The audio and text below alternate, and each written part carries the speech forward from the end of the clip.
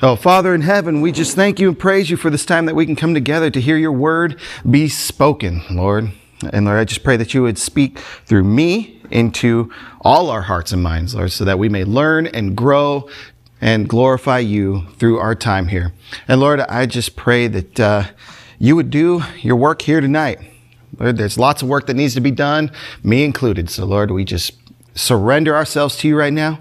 Lord, may you guide, direct, and just overall use this time to glorify yourself and to build something good within us. Lord, we praise you in the name of Jesus. Amen. Amen. All right. I have never taught this passage. Okay, and it's going to be 1 Corinthians chapter 13. Now, most people know this as the love chapter, and it's always spoken at weddings. Right? Most people know that, this is the go-to for the wedding. Okay? But how many of us actually know what the context of 1 Corinthians 13 is? But all of 1 Corinthians is actually about the church and how the church is supposed to be done. Okay? Paul is writing a letter to the church in Corinth, and he's telling them, this is how you're supposed to do this. This is how the saints are supposed to meet together. And this is how you're supposed to act towards one another. Hey, there's lots of that through the Bible, but this is specifically for that. Okay? So I'm going to read the chapter, and then we'll discuss a little, okay? So, if I speak human or angelic tongues, but do not have love, I am a noisy gong or a clanging cymbal. If I have the gift of prophecy and understand all mysteries and all knowledge, and if I have all faith so that I can move mountains, but do not have love, I am nothing. And if I give away all my possessions, and if I give over my body in order to boast, but do not have love, I gain nothing. Love is patient. Love is kind. Love does not envy, is not boastful, is not arrogant, is not rude, is not self-seeking, is not irritable, and does not keep a record of wrongs. Love finds no joy in unrighteousness, but rejoices in the truth. It bears all things, believes all things, hopes all things, endures all things. Love never ends. But as for prophecies, they will come to an end. As for tongues, they will cease. As for knowledge, it will come to an end. For we know in part, and we prophesy in part. But when the perfect comes, the partial will come to an end. When I was a child, I spoke like a child. I thought like a child. I reasoned like a child. I became a man. I put aside childish things. For now we see only a reflection as in a mirror. But then face to face. Now I know in part, but then I will know fully as I am fully known. Now these three remain, faith, hope, and love. But the greatest of these is love. When you read it in the context of this is how we're supposed to actually treat one another, not just a husband and wife, but all of us as believers, hey, even towards the unbelieving, we're still supposed to be loving. Even though showing the unbeliever that they have a sin issue and that there is a way to fix this issue, that's a loving thing. It may not feel loving in the moment, right? When you're getting rebuked or admonished, it doesn't feel good, does it? No. Okay? I've had it happen enough times that I know it doesn't feel good, but afterwards, when the repentance takes place, when the new start, the fresh start from that point happens, everything is different. And it feels so much better because, man, I learned something. I know God is doing something. Okay? But in here, he's talking, what are these human words? Obviously, human words. Okay? But what is a tongue? Okay? Another way to translate that is language. Okay? It says that you could be speaking in another language. You could be speaking in the tongues of angels, which there is an angelic language. Okay? I can't deny that fact. But he says it doesn't matter if you speak in those things. if you have no love towards anybody or anything, what's the point? Right? That's the whole first paragraph. He's like, if you don't care, if you don't love, if you don't treat people the right way in love, if you don't admonish people in love, if you don't have faith, in love, what's the point? You're just making a bunch of noise, right? You guys have all kind of been through something similar to this, right? You've been talked to by somebody and you're like, man, this person doesn't give a rip about me. Why do I listen? Why would I listen? But when you know that they actually care because they've shown you that they actually have a love for you, you're more willing to listen, right? Like, this person actually cares, right? And sometimes it takes a minute to get to that point, right? But we need to love one another. We need to show that love toward one another. It doesn't matter what stage of life you're in. There should be some sort of love coming from your life. Okay? And that's why he says all these different things about what love is, right? Love is patient. We all know what patience is. We don't like patience. Everything in our microwave culture is now, now, now. Lord, change me now. God, sanctify me now. Hey, I want that job now. I want to get out of the program now. Hey, I want now, now, now, now. Everything is now. But we need to be patient. Right? Because love is produced in patience. Okay?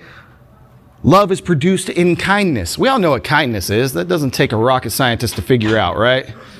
Be kind to somebody. Hey, you have somebody who has a hard time walking and they're sitting down to eat. Bring them their tray.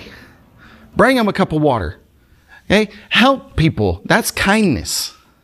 Sit there and listen to somebody who's struggling. That's kindness. Okay? And your kindness will come from a place of love.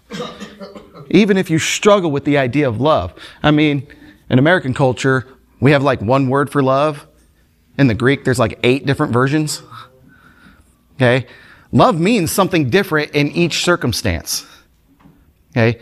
But amongst believers, we're supposed to have that brotherly love where we care for one another no matter what. Okay? But then you're also supposed to care for those who are outside of what you believe. Okay?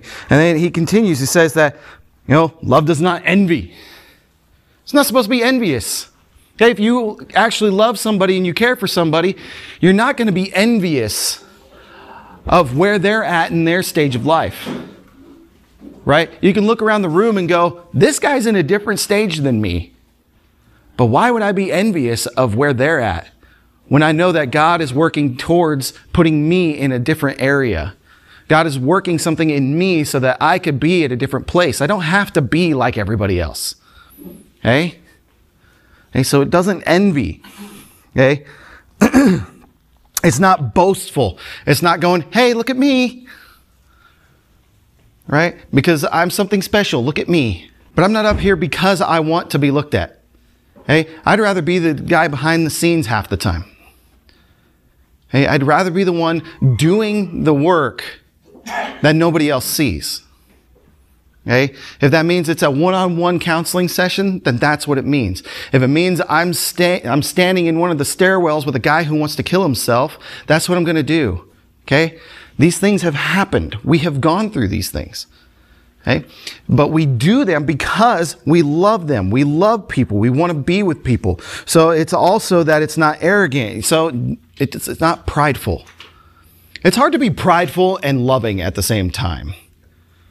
Right? The two things don't mix. Okay? You can't have both. Okay? Because if you're prideful, who are you loving? Yourself. You're loving yourself. Right? That's what pride is. It's all about loving yourself. It's all about look at me, look at me. Okay? Pride and arrogance go together. Okay? It's not rude. If you love somebody, are you going to treat them like crap? No. If you truly love somebody, you're going to treat them right. And you're going to lead them and walk with them and help them in whatever ways that you are able to do. Okay? Love is not self-seeking. This one's hard. Because if you do go in the context of a marriage, right, the husband is supposed to sacrifice himself for the wife, and the wife is supposed to sacrifice herself for him. Okay?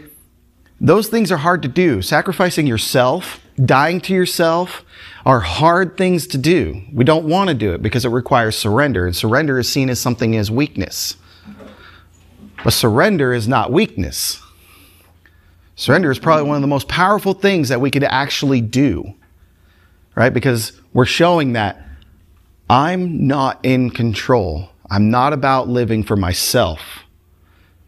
And we should be seeking to help others more than we're seeking to benefit ourselves. Okay? And in turn, you'll see that your life is growing in abundance because you are doing the will of God. You're loving other people. God calls us to love people. And he even says, if you don't love your brothers and sisters in Christ, you are not one of them.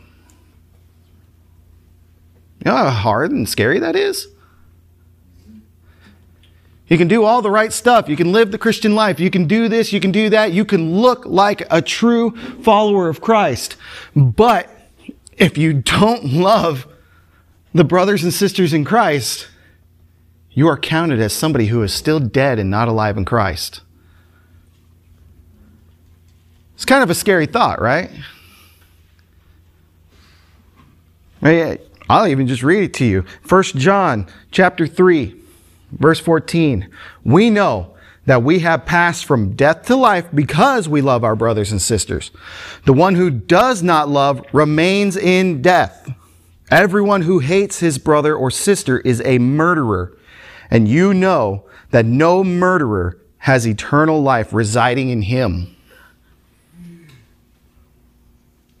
That should be very, very sobering to each and every one of us.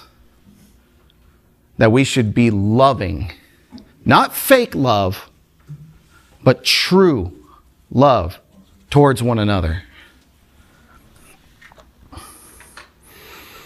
Okay? Love is not irritable. Okay? It's hard, but it's easy to become irritable towards other people. Right? Because we look at them and we're like, man, they're not doing what I'm doing. I'm doing good. Yeah, they're here, I'm here. Right?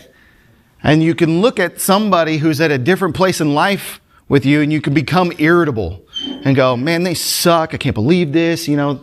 But if you truly love somebody, how hard is it to reconcile being irritable towards them? Very hard. If you truly love somebody, you're not going to be irritated with them. Okay? So now, let's see.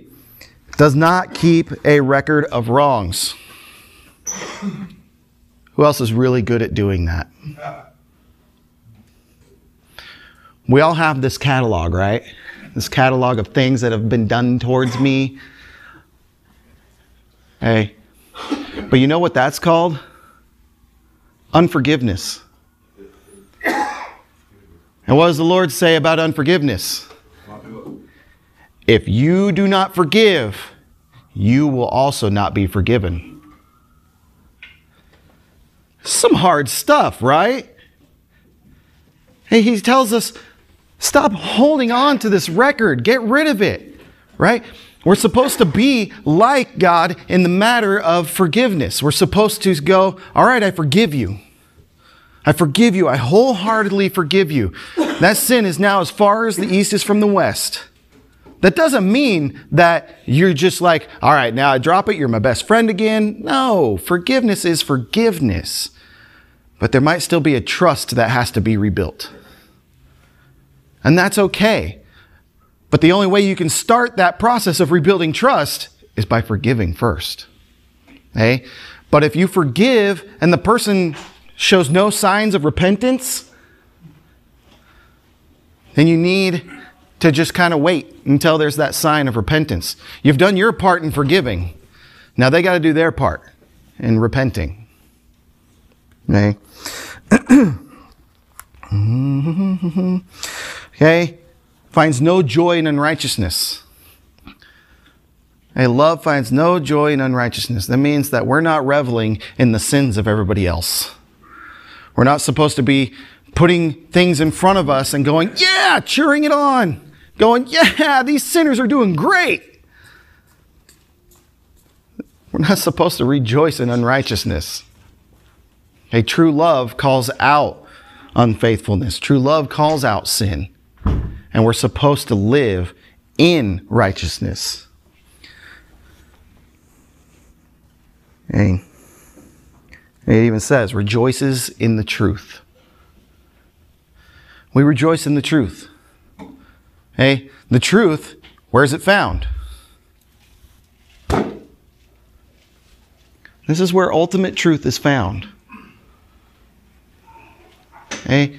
God is the author of truth. And if this is God's word, then it is truth. Okay, so we know where we can find truth. We know where we can butt everything up against and know that it's either sound or not, and we can toss it. Okay? And now, it says it bears all things, believes all things, and hopes all things, endures all things. Okay? That means the true things. Okay? It bears with one another. Okay? Like Galatians talks about, you walk with your brothers in their struggles and help them along the way. Being smart not to be dragged down by them, but you are supposed to walk with your brothers and sisters in Christ and help them in their struggles. Okay, so we need to take this stuff to heart and go, okay, how can I do better in this area? How do I love better? Well, the obvious first step is repent of your unlovingness.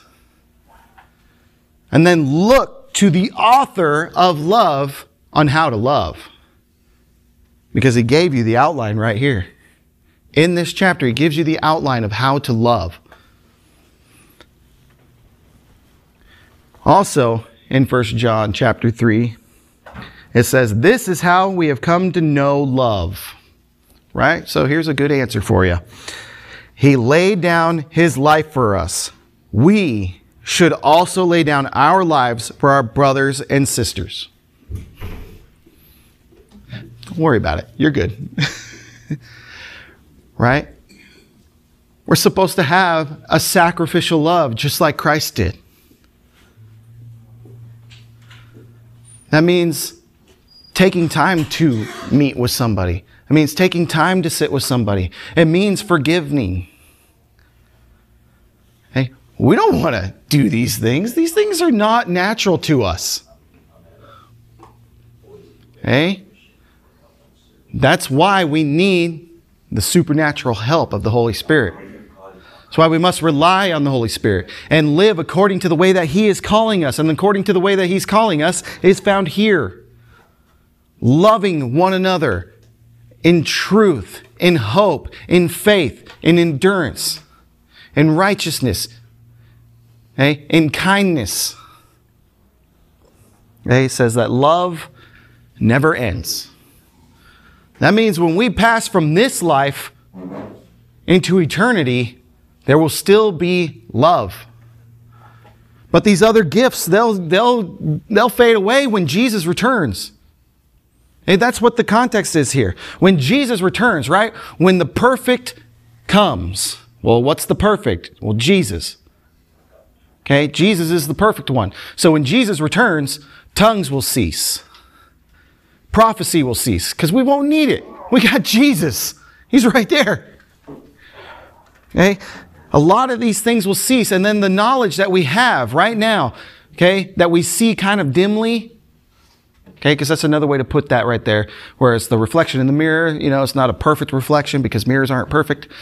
Okay? But you're seeing the imperfect right now, right? We are imperfect. But when Jesus comes back, He will raise us perfect. He will make us perfect. And so we will have the perfect knowledge that God wants us to have. We will see things as they should be. And that knowledge only comes from Jesus. Okay? And so he's telling us,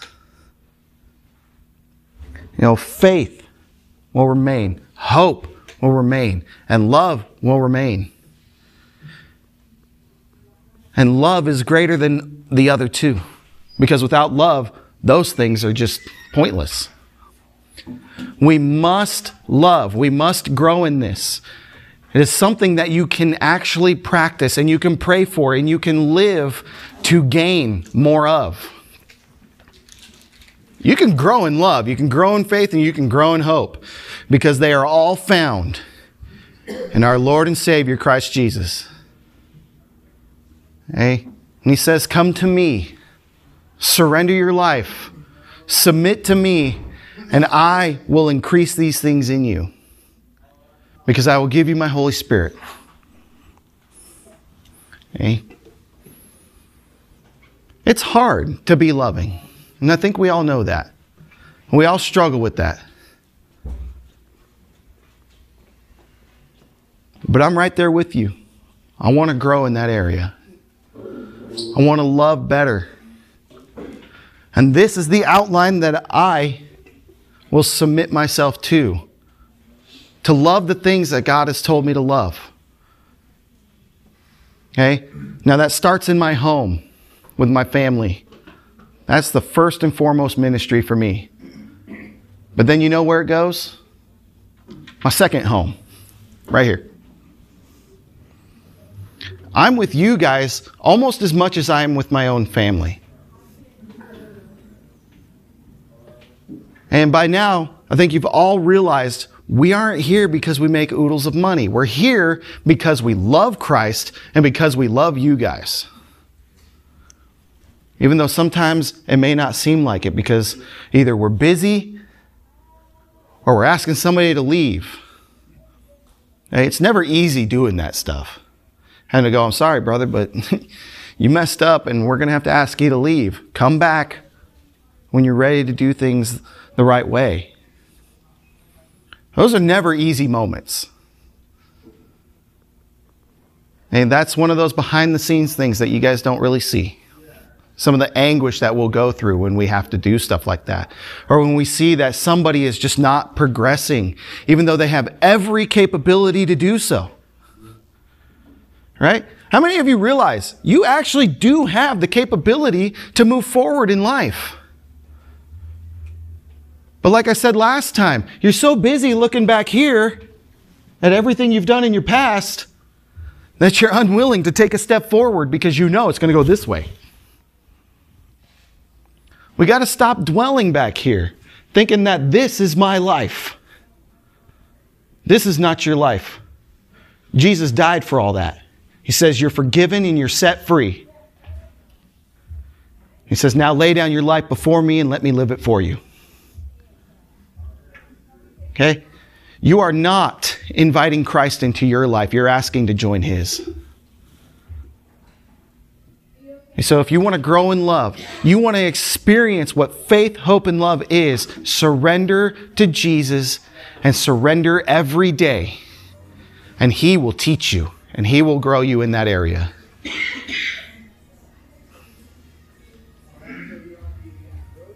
Hey, you guys are loved, even if you don't feel it right now. God is love, and God created you in His image.